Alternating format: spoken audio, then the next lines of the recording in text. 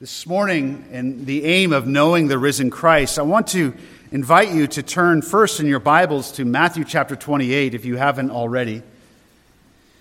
And this morning, we'll be examining again verses 16 through 20.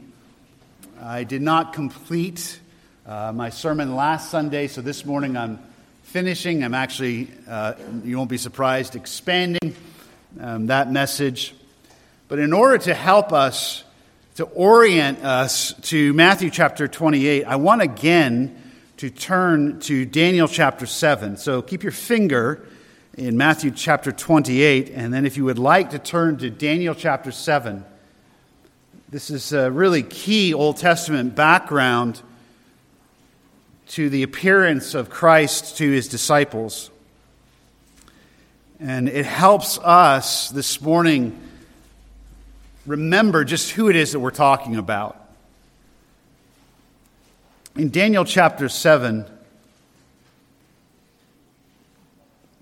I want to begin actually in verse 9. It's just hard to read a portion of this passage. So let's read together. I will read verses 9 through 14. And then we'll turn to Matthew 28.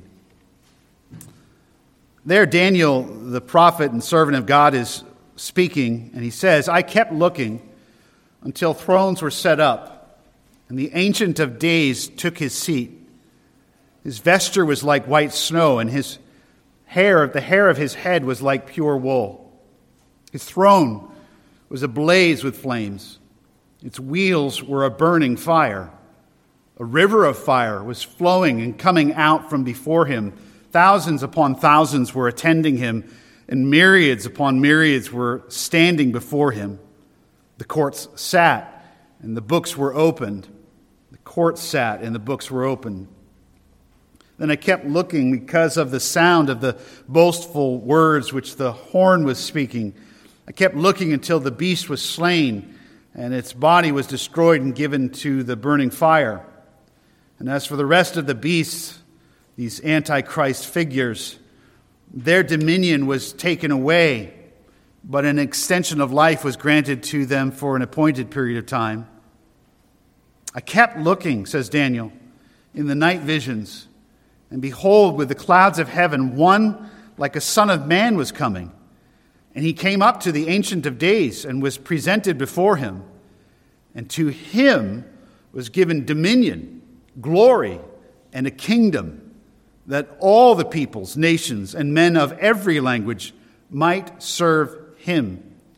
His dominion is an everlasting dominion, which will not pass away, and his kingdom is one which will not be destroyed. And then turn with me to Matthew chapter 28, verse 16. Jesus is risen from the dead. He had commanded his disciples to meet him in Galilee, where he was from, where he had taught so many. And there Jesus met his disciples, in particular here speaking of the 11. And here we read, but the 11 disciples proceeded to Galilee, to the mountain which Jesus had designated. And when they saw him, they worshipped him, but some were doubtful. And Jesus came up and spoke to them, saying, all authority has been given to me in heaven and on earth. Go, therefore, and make disciples of all the nations, baptizing them in the name of the Father and the Son and the Holy Spirit, teaching them to observe all that I commanded you. And lo, I am with you always, even to the end of the age. Amen. This is the word of our Lord. Let's pause briefly and pray and ask for God's help to understand. So, God, we do stop and pause, and we ask you to help us. For many of us here who have known Jesus for many years, these are very familiar words, and rightly so. But so often in your word, where there are words that we are familiar with, our hearts become dull to those words. So please, in your mercy, take away the dullness where there's callousness that's been built up in our hearts. take that away and give understanding.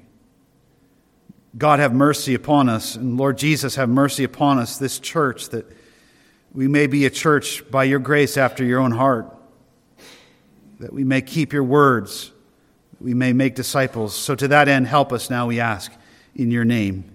Amen.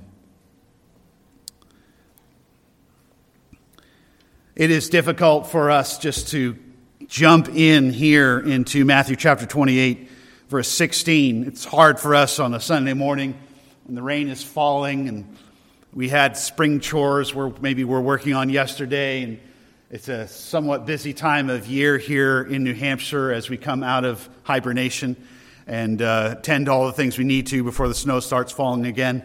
And so it's a little challenging for us to just kind of come in and all of a sudden come to this scene where Jesus is risen from the dead and his disciples are prostrate on the ground before him, worshiping him. And it's difficult, but nonetheless, we have to go here. We have to bring ourselves this morning before the glorious and the resurrected Lord Jesus Christ. And he is none other than this glorious Son of Man that Daniel saw in his vision. This is who we're talking about here. Oh yes, he is Jesus. He is the man that's from Nazareth. He's the guy that if you'd seen him when he lived on this earth, you wouldn't have necessarily looked at him and said, wow, there goes the incarnate Son of God. He was, in many respects, an average man, a Jewish man, but he was no normal man. True man, yes, but the very Son of God and the promised Messiah. Messiah means anointed one. That is what would happen to the kings of old. David, when he was told that he would be the next king of Israel, he was anointed by Samuel. Jesus is the ultimate anointed one. He is the ultimate Messiah. Christ means Messiah in Greek. He is the Christ, the Messiah. And he is, as prophesied in Scripture, the one who came, who lived a life of obedience to the law of God that you and I could never live. You're here this morning, and I don't know all of you, but I've got some tough news for you. You're not naturally right with God. You're not naturally good. You may not be bad as the next guy or the next gal, but you and I have sinned against God, every single one of us. We have not loved God as we should. We have not loved others as we should. What one of us has loved God with all our heart, soul, mind, and strength? And some of us want to say real quickly, well, of course none of us have, because we're only human. The church congregation here knows pretty well that I'm not too keen on that phrase. Because remember, God created humanity, and when God created humanity, he didn't create something that was marred.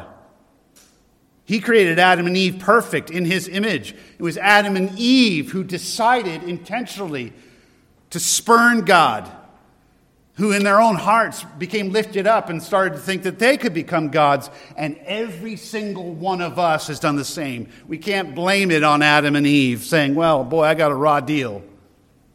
What one of us hasn't thought more highly of ourselves than we should?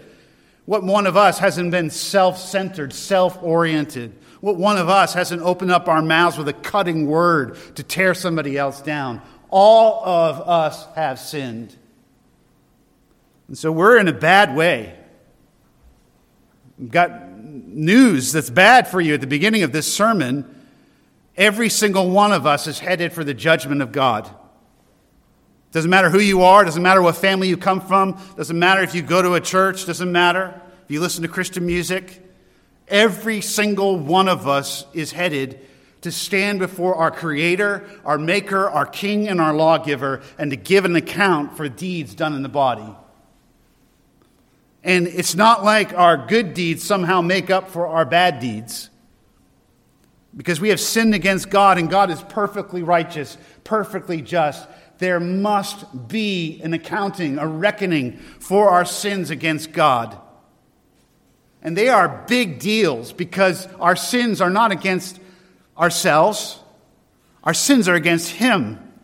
And He is glorious and He is good. And our sins are against other men and women made in His image. And that's why the penalty for sin is death, judgment, and ultimately hell. Yes, hell. And we have learned through the teaching of the Lord Jesus in Matthew that hell is not a quick moment. Hell is an eternal experience of receiving in your resurrected body the just judgment of God. Not for somebody else's sin, but for your sin. Well, that's an encouraging note on this rainy April morning. Well, I'm not stopping there. Thankfully, the Bible doesn't stop there. God, who judges sinners and who will judge sinners apart from Christ, is also the same God who loves sinners like you and me. And God determined before the creation of the world that he would send his only unique beloved Son into this world as a man to live a life of obedience that you and I cannot live, have never lived. To live a righteous life, and that in his death and in his sufferings, that on the cross, that Jesus, the Son of God incarnate in flesh, would receive in himself, in a few hours on the cross, the full, unmitigated justice and wrath of God due you and me, sinners, in our sin. And Jesus has done that. We took several Sundays, we took a Good Friday evening to meditate upon the sufferings of Jesus. He didn't just die on a Roman cross. Thousands and thousands of people died on Roman crosses. There were sections of the Roman Empire where you could go mile after mile after mile and see crosses with the enemies of Rome hanging on them, being picked away at by birds, announcing to everybody, this is what happens if you mess with Rome. Crucifixions were common. This death, though, was no common death. This was a crucifixion, untold physical suffering. But the mystery of the cross is that Jesus, the incarnate Son of God, was able, because of who he uniquely is, to receive in himself the full justice and penalty and wages of our sin. So that he was able to cry, "It is finished." And when he cried, "It is finished," it meant that he had actually paid the price. He had actually experienced in his holy person the fullness of the justice of God. And he breathed his last. He laid down his life. And when he died, he conquered death. He didn't give in to death. He wasn't defeated. He took our sin to the grave with him and kicked death in the teeth. And he conquered over death.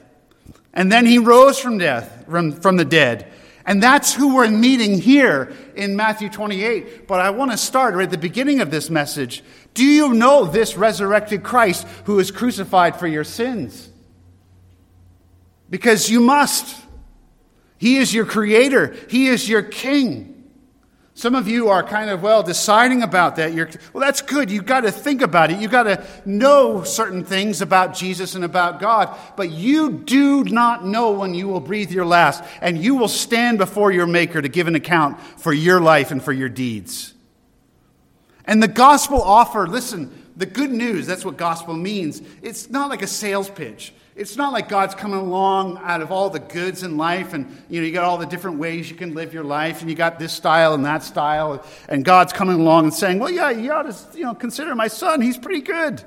No, God is commanding you to bow and to repent and to receive and trust in his son for your own sake, for your own life, and also for the glory of his son. You're a sinner, right? I am. You know there's a God, right? There is. You cannot look at this world. You cannot look at spring and what happens in spring. You cannot look at the complexity of human life, of a little baby, for example, and say, wow, yeah, that just sprung out of some primordial mud. Sure, okay. There's a creator. And he gave to you a heart that knows the difference between right and wrong. And he's calling for you to trust in his son. Don't be among those who are doubtful. believe in the Jesus Christ, the Lord Jesus Christ today. Today. Believe in him today. Believe in him today. Trust in him today. Right now. In your heart, where you are. What do I got to do? Some of you are maybe thinking, what do I have to do? What does God want? God wants you to tell the truth. That's what he wants. He wants you in your heart to tell the truth to yourself and to him about who he is, about who you are, and about who his son is. And then you, in your heart, just what we just sang, that song we just sang, "Oh God, be merciful to me. I am a sinner through and through. My only hope of righteousness is Jesus Christ and Christ alone." Don't put it off. Trust in Jesus today. I know we need to move forward in the sermon, but I think of a man I knew years ago who was not that old, in his late 50s, maybe early 60s. For years, he would come to church around Easter time. He'd come once in a while. "Oh, yeah, this is good. I believe God is God. I know I should probably consider this stuff." And I'm not saying this to scare anybody. I'm just telling you the truth.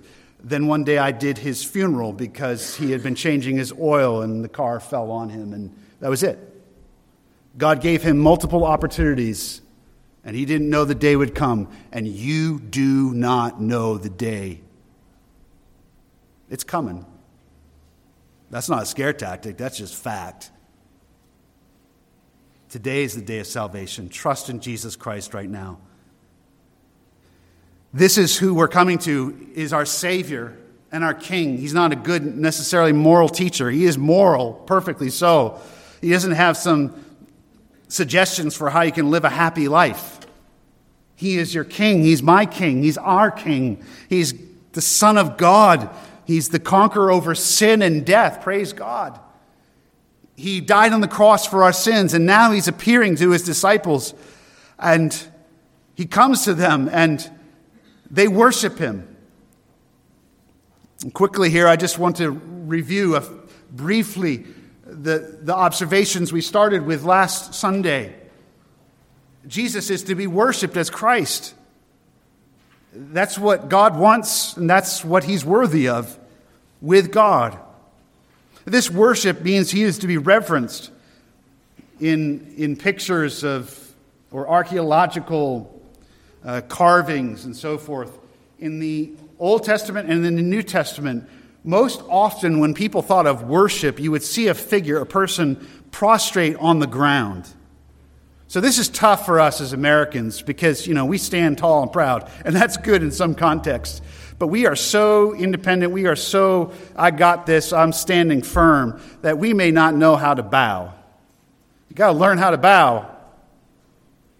And worship really is prostrate. Doesn't mean that on Sunday mornings we all have to get level on the floor, but in private that might be a bad thing for some of us. Some of you are saying, "Well, I can't get up, I'll need some help." Well, maybe you can ask somebody to help you. But it might not be a bad thing for those of us who have never bowed our face to the ground before our Maker. This is our Maker, our King. They're bowing, they're laid low, they're on the ground there on the mountain of Galilee. And this is the worship that we are to offer to Jesus. And he says to them, verse 18, "All authority has been given to me in heaven and on earth." That's where that scene from Daniel 7 is so helpful, because here we have God the Father, the Ancient of Days, surrounded by myriads and myriads of angels.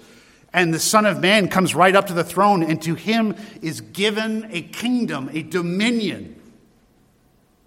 You want to align yourself with this king, because this is the deal. This is the way it is. Your little life or my little life, your little kingdom is not going to compete with this kingdom. It's God's determination to give the kingdom, the rule, the authority in all of heaven and all of earth to his Son. And upon his death and upon his resurrection, Jesus has received the title deed to the authority of heaven and earth. And let me ask you, do you happen to be breathing in this universe? Yes? Are your feet standing? Or this morning, are you sitting on a little globe called Earth, revolving in one of the galaxies in this vast universe? And the answer, of course, is yes. Well, then, you're in his territory. Jesus Christ is the king over all, heaven and earth. And he commands his disciples then, thirdly, to go, verse 19, and make disciples of all nations. We emphasize here the all nations because there again in Daniel chapter 7, you saw the emphasis that God is not content to give his son to be merely king, for example, over Israel or one nation or a couple nations. As the hymn says, Jesus shall reign where'er the sun does its successive journeys run. The sun covers the whole globe. The light of the sun shines everywhere, and Jesus will be king everywhere. We are to go and to make disciples. A disciple is a student, a learner. It's someone who's learning about Jesus. So important that as we profess faith in Jesus Christ, which I hope you have, and I hope there's some of you maybe this morning, right now in this service, who are trusting in Jesus Christ for the first time. Welcome to discipleship. Join the rest of the class. You're never done learning. We're all growing here. Or maybe I should ask, are we? Maybe some of us professed Jesus Christ many, many years ago, and we've come to a place where we've just determined in our minds, well, this is just who I am, this is just my personality, it's just my family, just my circumstances, and somehow over time there have accumulated these other authorities in our lives that give us permission that Jesus has not. It's good for us to remember this morning that a disciple is a learner, is teachable. Are we teachable? Let me ask you this morning, asking myself, am I still teachable? Are you still teachable? No matter how long I've known Jesus, are there still things for God to teach me in his word? Of course there are. But am I really willing to change? That's what we're getting at when we say teachable. You know how frustrating it is maybe in school or in your line of work, and you'd like to train somebody else, but it becomes clear maybe at some point along the line that their training will only go so far because they'll receive your instruction to a certain point, but the way that they've done it is the way they've always done it, is the way that they are determined to do it. They will not countenance the idea of actually changing. But a disciple is one who's willing to change and to constantly learn, what is it, God, that you want? What is pleasing to you? And in discipling, notice that that the apostles initially here, that they were to baptize, that the church is to baptize. And that does mean, yes, to dunk. And I'm very excited that we have several individuals in our church right now who are expressed interest in baptism, and trust that will happen soon. So thankful for what God's doing. But this was a public identifying with. To be baptized was not a private ceremony, but often a public ceremony where you were publicly recognizing and identifying with a certain God. And in this case, Jesus makes clear in verse 19 that the God of the Bible is a Trinitarian God. One God, three persons. And so we asked ourselves last Sunday, are we a people with a Trinitarian devotion? We worship the Father, the Son, and the Holy Spirit. Notice in verse 19 that name there is singular. One God. But there are three persons, Father, Son, and Holy Spirit. But now we come this morning to verse 20. And we want to spend most of our time here on this phrase. Jesus says, teaching them to observe all that I have commanded you. And lo, I am with you always, even to the end of the age. Our two remaining points are contained here in verse 20. We're going to focus on the fact that Jesus teaches that we are to observe all that he's commanded us. And we'll close with considering that he is with us always. Teaching them to observe all that I commanded you. I want to remind you that here the apostles are the immediate recipients of these verses. They absolutely have practical application for all of us.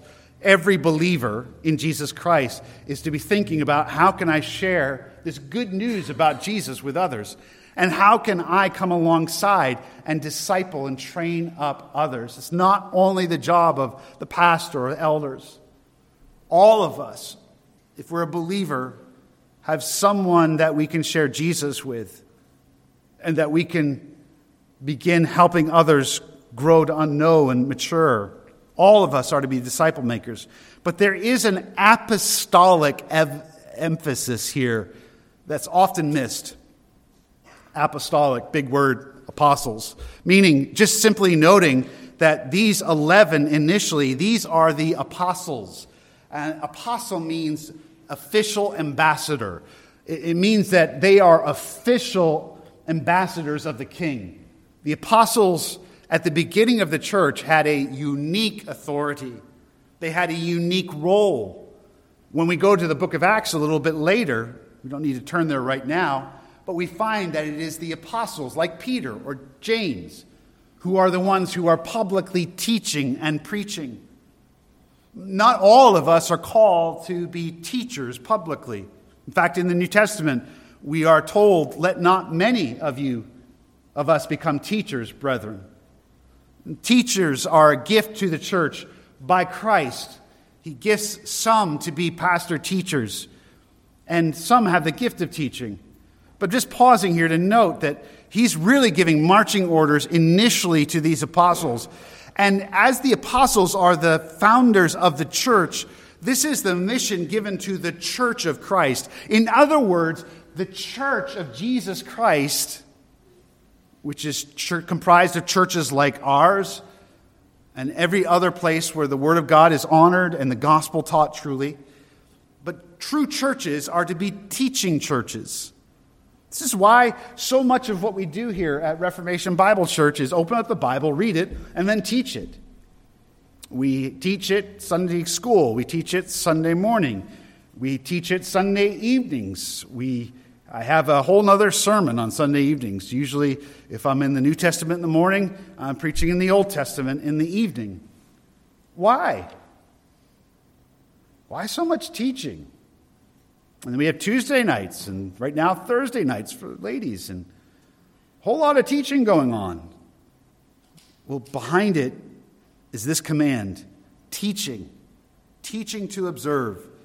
Teaching means to read the Bible, explain the Bible, and then exhort with the Bible. And why do we have so many teaching opportunities? In part because, I know you've noticed this, but this is kind of a big book. Even if your Bible's smaller than mine, and mine's a little bigger because these days I need the font to be a little larger. Yeah, some of you know what I'm talking about. But no matter how compact a Bible you have, it's a big book. It could have been a lot bigger. I mean, God did an amazing job in the span of one book in covering from creation all the way to the end of the age and the story of redemption. But it's a big book. God went to a lot of effort through various prophets and by His Spirit to record for us the Scriptures. I won't say all the books of the Bible, but some of you know them, and you've got Genesis, and then you got narrative, and you've got wisdom like Proverbs or Ecclesiastes. You've got Psalms, which are songs of prayer or worship.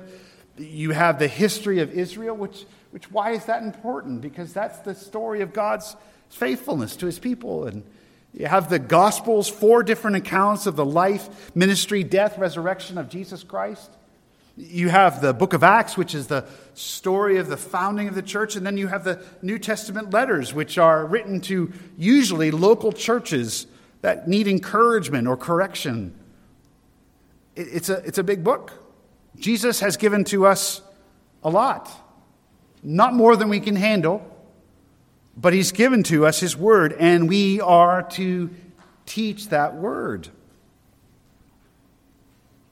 Notice the scope. I'll get to a moment to the word observe, but fast forward to the end of that phrase, all that I commanded you. All. All that I commanded you, not some. Not the parts that you like. Not the parts that you think apply to your life. The church today, and I mean the church at large, and this is not new, but it is rampant in our day. The church, and I mean the evangelical church even, largely thinks of itself, churches largely think of themselves as spiritual Walmarts. I mean nothing against Walmart. I need to come up with a better phrase. I like Walmart. I go to Walmart. But spiritual boutiques. Churches think of themselves as offering spiritual product. So people are hurting. We know that. We're all hurting in different ways at different times, and that's true. Life under the sun is really, really hard. And people don't want to feel pain, and people want hope, and rightly so, and that's all good. And so the church in our day tends to think like businesses and think, what can we offer to the spiritual consumer so more of them will come and fill our seats and make our church successful. The problem with that is that if you think of yourself along that model, you are not going to teach them to observe all that Jesus commanded, because the spiritual consumer out there today isn't too cool with the all. Some, good, that works. Some of it's good. I mean, most people, I would say, I was going to say who, but there's probably some. Most people acknowledge that Jesus had some good things to say. Go out even here in Concord, New Hampshire, capital of the most secular state in the United States, and ask someone on the street, do you think Jesus had some good things to say? Yeah, I think Jesus probably was a good teacher. He often said, love your neighbor. That's good, yeah. Do you think all of what Jesus said was good? Well, first of all, the person probably doesn't know, but once they learn it, no. No, I think he had some things to say that were really inappropriate. That business about hell and adultery and all that, no, that's not good. That's out in the world, but even in the church, we have some churches. I don't mean some among many. I mean, that's maybe a description. They are churches that are some, S-O-M-E churches. They don't come out and say it, but the truth is in their commitment. They are committed to avoiding those things that might offend the spiritual consumer. And so you have some churches producing some Christians. You know what a some Christian is? A some Christian is a Christian who wants to believe in Jesus and wants to do some of what he has commanded. And unfortunately, we know this right now. Unfortunately, we can't necessarily say that idea is somewhere out there or it's only in California. It's in here. My sinful nature, I'm tempted to be a some Christian. And to some extent, before God is judge. God forbid, but I may be right now practicing some of what Jesus has commanded. This is our tendency. But I want you to notice the scope. Teaching them to observe not some, not most, all that I commanded you. This is really where the issue is in churches and among Christians. And yes, among conservative churches and conservative Christians. We can content ourselves with having sound doctrine in a lengthy doctrinal statement like we do. And I'm so thankful for that. I wouldn't trade that for the world. But we can somehow content ourselves with, well, there you go. No. We are to be learning what God has revealed in His Word and what Jesus has taught. And what Jesus has commanded, it certainly includes, what He commanded in the Gospels. For example, the Sermon on the Mount. How are we doing in observing that? How are we doing in observing what Jesus taught in the Gospel about forgiving others, as our Father in heaven has forgiven us? How are we doing with humbling ourselves praying. That's just the Gospels. And then we go beyond that to the rest of the Bible. Why? Because if Jesus is, in fact, who he is, the Son of God, he is the author not only of the words that are in red in some of your Bibles in the Gospels, he is, in fact, the author of the entire book. And the New Testament letters in particular were given, most of them, by his apostles. They are sent by him. And so certainly the New Testament letters are his commandments. How are we doing? Are we a some church or are we an all church? Are we some Christians or are we all Christians? It's very, very serious. Because they're really not options. It's not like God is content or Jesus is content with a church that just wants to observe most of what he commanded. I think today we are so aware of the authority and the influence of the almighty consumer in our culture, right? Businesses collapse. If the people don't want to buy your product, business collapse, doors close, store folds. And so in our particularly American culture, we maybe don't say it out loud, but we tend to think, well, if the church insists upon teaching that we observe all that Jesus commanded, it's going to fold. It's going to close because, people just aren't going to buy that. People aren't going to go to that. And I want you to notice what the risen, resurrected King of Kings and Lord of Lords, the implications of what he's saying here. Teach them to observe all that I commanded you. It is so strong that you understand Jesus would rather have the churches close. Let the store close. Let it fold. The king does not bow to the so-called almighty consumer. He's king of kings, Lord of lords. It's so hard for us to remember this because we're so used, all of us, in this culture at this time, where we go, we have the sway, we have the influence. After all, aren't you so sick and tired of every single business, sorry if you're a business owner, sending an email asking for your feedback? Oh, if I get another email. I feel like, I don't know, if I go to McDonald's, if I even go through the door, somehow they know I was there. I haven't been there recently. But if they go there and I get an email and I get a text saying, we would like feedback on your recent experience. How was the love? If I responded to all the different requests that I get for feedback, I'd be spending half my day doing it. Right? Do you know what I'm talking about?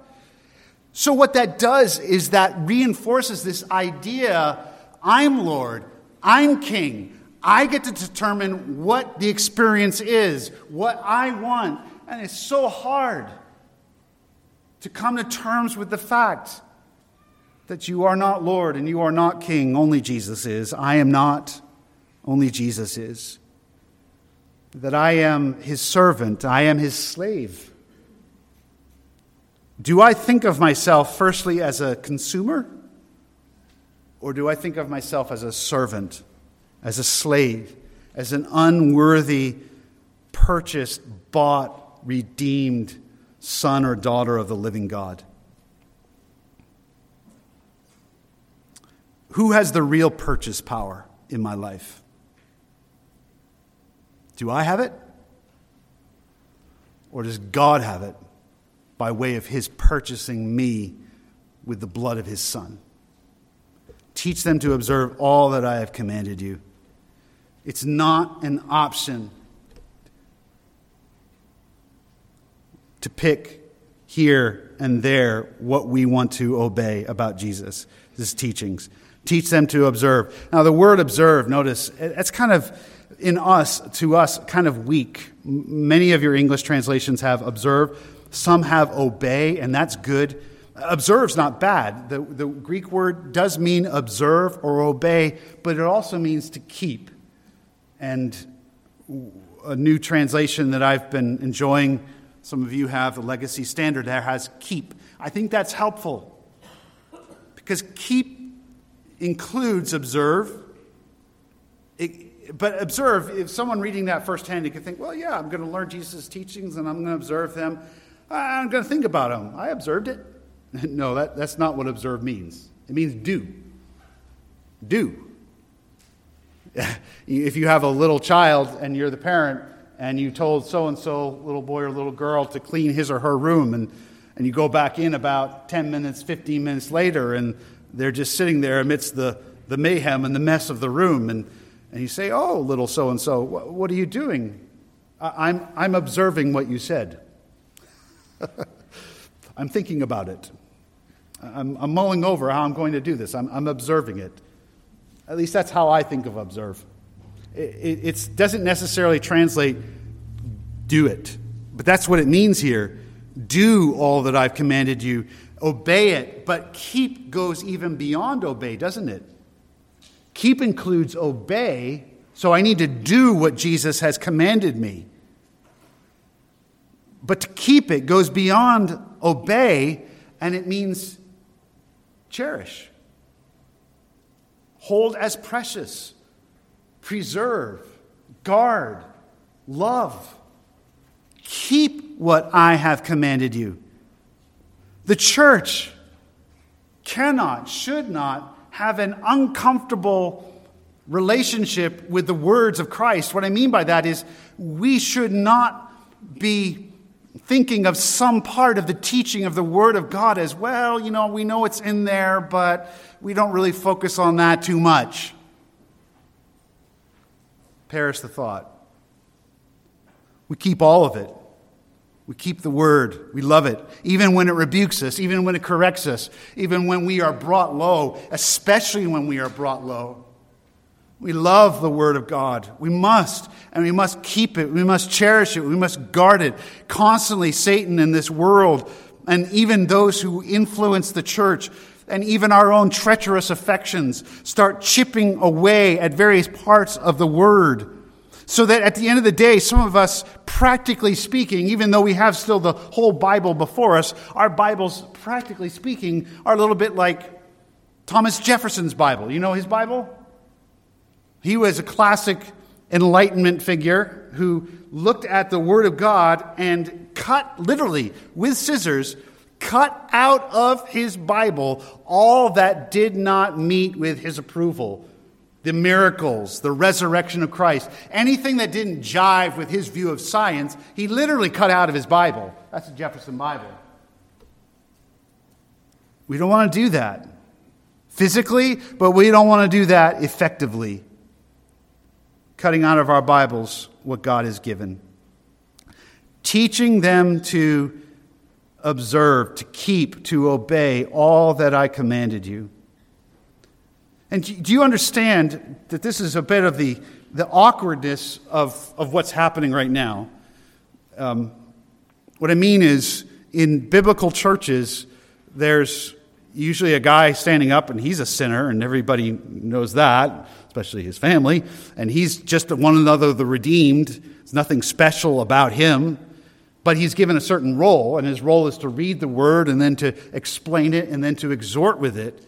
And the awkwardness that I'm referring to is my job and the job of every faithful pastor-teacher is not merely to explain it to you, it's to exhort you, do it. Like, there's actually authority. Like, you got to stop what you're doing that's not pleasing to Jesus. I mean, where do you go in a store that tells you to do that? Unless you pay them. You pay for weight loss, you're paying them. All right, you got to tell me, stop eating. We pay people to be mean to us, right? But that's not going on here. This is very unique, that you come to a place where you intentionally go to a place and you ask God by His Spirit, through His Word and whoever is teaching, to correct, to rebuke, to train. Why is that so? Because of the authority of the Lord Jesus Christ. Not because of the preacher himself. It's the Christ and His Word. And to the extent that Jesus' Word, the Word of God, is read and explained accurately and we are told what we need to do, listen, we are under the authority of the Word, and we don't need to just think about it. We need to do it, submit to it, confess where we are wrong, and actually determine before God by His grace and reliance upon Him, we're going to change. Because Jesus is King, not me. Observe all that I commanded you. Jesus in John 14 said, if anyone loves me, he will keep my word. And my Father will love him, and we will come to him and make our dwelling with him. He who does not love me does not keep my words. And the word which you hear is not mine, but the Father who sent me. If we're not keeping the word of Jesus, if we're not keeping the word of God, if we don't really intend to, no matter what we say about our faith in Jesus, at the end of the day, what it really means is we don't love him. We don't love the one who lived for us and died for us. We don't love him. If we love him, Jesus says, we will keep his word. Not perfectly. He knows that. He provided for that. 1 John is very clear. None of us, even we who are professing believers, earnestly keeps his word perfectly, but we strive to. We maintain a position of, oh God, show me where I'm wrong. Show me where I need to change. Command me as you will. This is how we know whether we're loving Jesus or not. Are we a some church or an all church? Are we some Christians or all Christians? It is possible to be a church that pleases the Lord Jesus Christ. We don't have time. We need to close. But in Revelation chapter 3, it's interesting that Jesus praises the church in Philadelphia because, quote, you have kept my word and have not denied my name. It's possible. Well, sixthly and finally, as we consider these words of our Lord, we come now in closing to his wonderful words, I am with you always, even to the end of the age. And it starts with a lo or a behold. I don't know how your translation reads. However, lo or behold is a little more, modern. You don't hear lo. Lo, the stove is on. Yeah, you don't really hear that. But you get the idea. Lo or behold is, hey, wake up. Maybe I did just wake some of you up. Behold. This is, Jesus is talking, and anything he says is important. But when Jesus says, behold, it's really, really important. And it's so important because he knows the condition of his men. He knows the condition of his disciples. Praise God, Jesus knows we're not all that. He knows we're weak. He knows we're like Peter and can really blow it. He knows that we stumble and we falter. He knows that we're prone to the attacks of Satan, our enemy, the discouragement and temptation of this world, the assaults of the devil. And so our ultimate comfort, our ultimate encouragement, the strength and the ability for fulfilling the Great Commission is not found somehow within, we got this, we're going to do this. No, it's found in this promise. Jesus says, behold, I am with you. Wow. That's quite a declaration about his person, who he is. He's claiming to be the very I am, and is wonderfully fitting because Matthew chapter 1, verse 23, all the way back in the beginning of the Gospel of Matthew, when the angels announced that Mary would become pregnant with the very incarnate Son of God, conceived in her womb of the Holy Spirit. We're told there in Matthew chapter 1, verse 23, it's a fulfillment of the Old Testament prophecy in Isaiah. Behold, the virgin shall be with child, shall bear a son, and they shall call his name Emmanuel, which means God with us. I am with you. He is Emmanuel. And he is with us. Note the scope again, verse 20. Not most of the time. Not when things are going good. Not when I like you.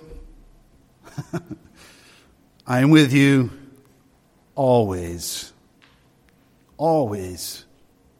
Even to the end of the age. And in Matthew chapter 24 and 25, Jesus had some amazing things to say about what his people would go through on their journey to the end of this age. Trials and tribulations and attacks and events of unfathomable difficulty. He promises to be with us through all of it.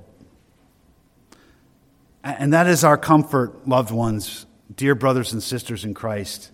No matter what circumstances we are in, individually or together as a church, there's one thing that really matters at the end of the day. Is Jesus here? Is Jesus here? And if we are his people and if we have professed faith in him, he is. Because where his Spirit is, there he is. Again, Jesus said in John 14, if anyone loves me, he'll keep my word. My Father will love him, and we will come to him and make our dwelling with him. How does he do that? By his own Spirit, who indwells believers.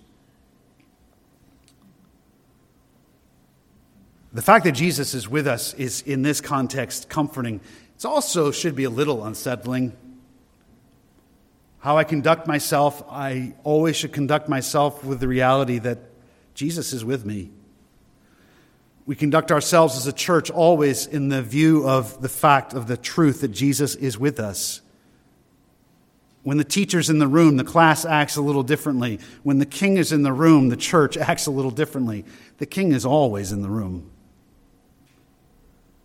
It humbles us, it guards us, it keeps us, but most of all, isn't it wonderful that in the very last words of this gospel, the words that Jesus is recorded as leaving his men with, we know they're not his last words to him.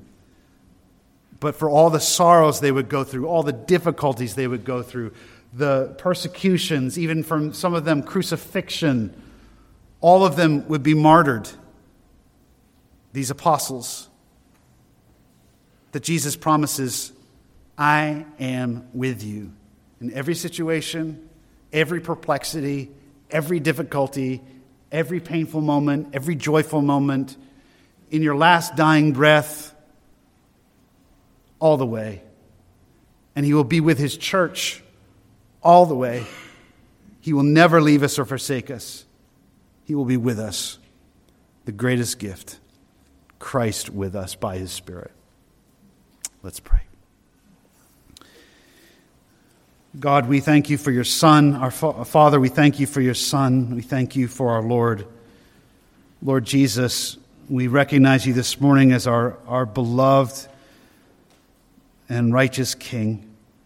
And gracious Spirit, how kind you are to show us Jesus. And we thank you, O God, we go back to square one, that you save sinners like us. And again, I pray in closing that if there's anyone here who has yet to trust in Jesus Christ, to repent of unbelief and trust in him for who he is, Lord and Savior, I pray that today will be the day. And for those of us here who have trusted in Christ at one point, help us today, O God, to recommit to our Lord, that whatever he commands, we will listen and we will obey. If we've become hardened and calloused and crusty and rigid and are no longer pliable, moldable by your word and by your Spirit, oh God, have mercy and do that work that only you can do of softening us up, tenderizing our hearts, giving us a fresh love and loyalty to our Lord Jesus. We pray this ultimately, Father, not merely for our own happiness, that we know the way of following Christ ultimately is the way of life. But we ask it for your honor, Father, for your honor, Lord Jesus, and for your honor, gracious Spirit, who dwells within us. So we close our study of the Gospel of Matthew, O God, thanking you for this study of these past few years. What a journey you've brought us on. How precious it has been to spend such time with Jesus. And we are comforted that even as we leave our study of the Gospel of Matthew, that Jesus, you're not leaving us. How can we thank you that you're with us? And for this covenant promise that you will never leave us. We rejoice in that truth today. And we want you to know, Lord Jesus, we want you to be here. We want you to be pleased in our presence. We want to bring you joy. We love you because of your great love towards us. In your name we thank you. Amen.